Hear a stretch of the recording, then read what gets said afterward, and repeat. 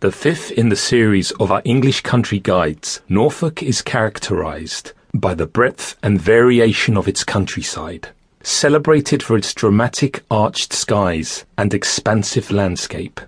In a series of journeys that crisscrossed the country, I visited over 100 villages and market towns, ranging from Cromer to Huntston on the North Norfolk coast, to the King's Lynn over by the Wash.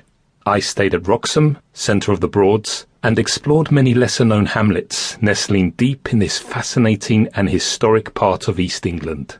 Additional information was kindly provided by local specialists, for example A History of Norwich Cathedral by Malcolm Carter, and by Joy, Official Guide to Burnham Thorpe, about Nelson's childhood.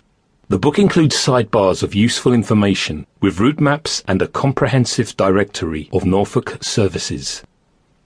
First journey, around the coast, 1st of April 2011. I'm about 10 miles from Norwich, driving on a broad, clear, straight road, a truck ahead with a tree strapped to its trailer. On this first run, I'm planning to go through Norwich city centre, then over to Fakenham, and maybe up to Cromer, staying at Wells next the sea. Seen a few isolated cottages here. Thurton. About 9 miles from Norwich. It's in a spare landscape, a church over there behind a cluster of trees. So what does Thurton have to offer? A garage, an inn, the George and Dragon. A road goes towards Ashby St Mary. Lots of new build here. A typical Norfolk landscape, red earth, a close of poplars planted on the horizon as a windbreak, and the characteristic dramatic high sky.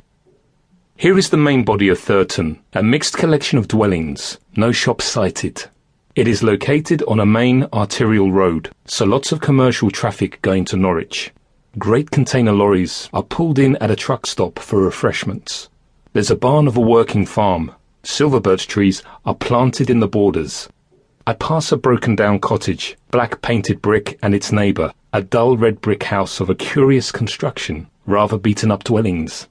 The road to the right leads to Rockland 2 miles away. Ashby and Heslington are to the left.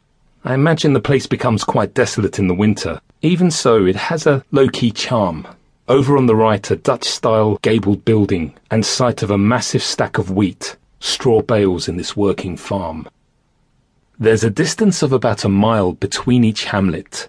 Notting, Yelverton and Co., stockist of white vans. No stores here, so I guess residents go shopping in Norwich. Over on the right, Slade Lane. On the left, Yelverton. Slade Lane has pink-washed bungalows. For hospitality, there is the Gull Inn. There's a restaurant and a coffee shop, and the Highway Garden Centre, facing the exit to Rampton Lane and Walners Lane and the Sallow Lane. Here's a private dwelling with an impressive conservatory, a pub, the Framlingham Piggot. Norwich outskirts. At a major junction on the B1132, there's a sewage works to the right and Bungay to the left. Porringland is 3 miles away. At this junction, Swaffham, Ipswich, Thetford to the left, Great Yarmouth to the right. On the outskirts of Norwich, passing the football ground, on the way to the city centre. The A1054. First sight of Norwich with a series of brown brick 1960s built, squashed terraced houses, ramped up the hill. On the right, a big block of flats. Here is thrifty car rental facing a Spar convenience store. Approaching Norwich from the east side, St Stephen's Mall, John Lewis, the Riverside. Kurtzford Drive to the right, a little estate, a higgledy mixture of period buildings. Typical city outskirts, a patchwork of unplanned settlement, interspersed by raggedy convenience store, car dealerships, and industrial units. Remaining evidence of the older small cottages. Tuttington is over on the right, a gypsy trailer site with floating rubbish and dogs wandering or sleeping, fenced in beside the road. Bidwell's has 5.5 acres of land for sale.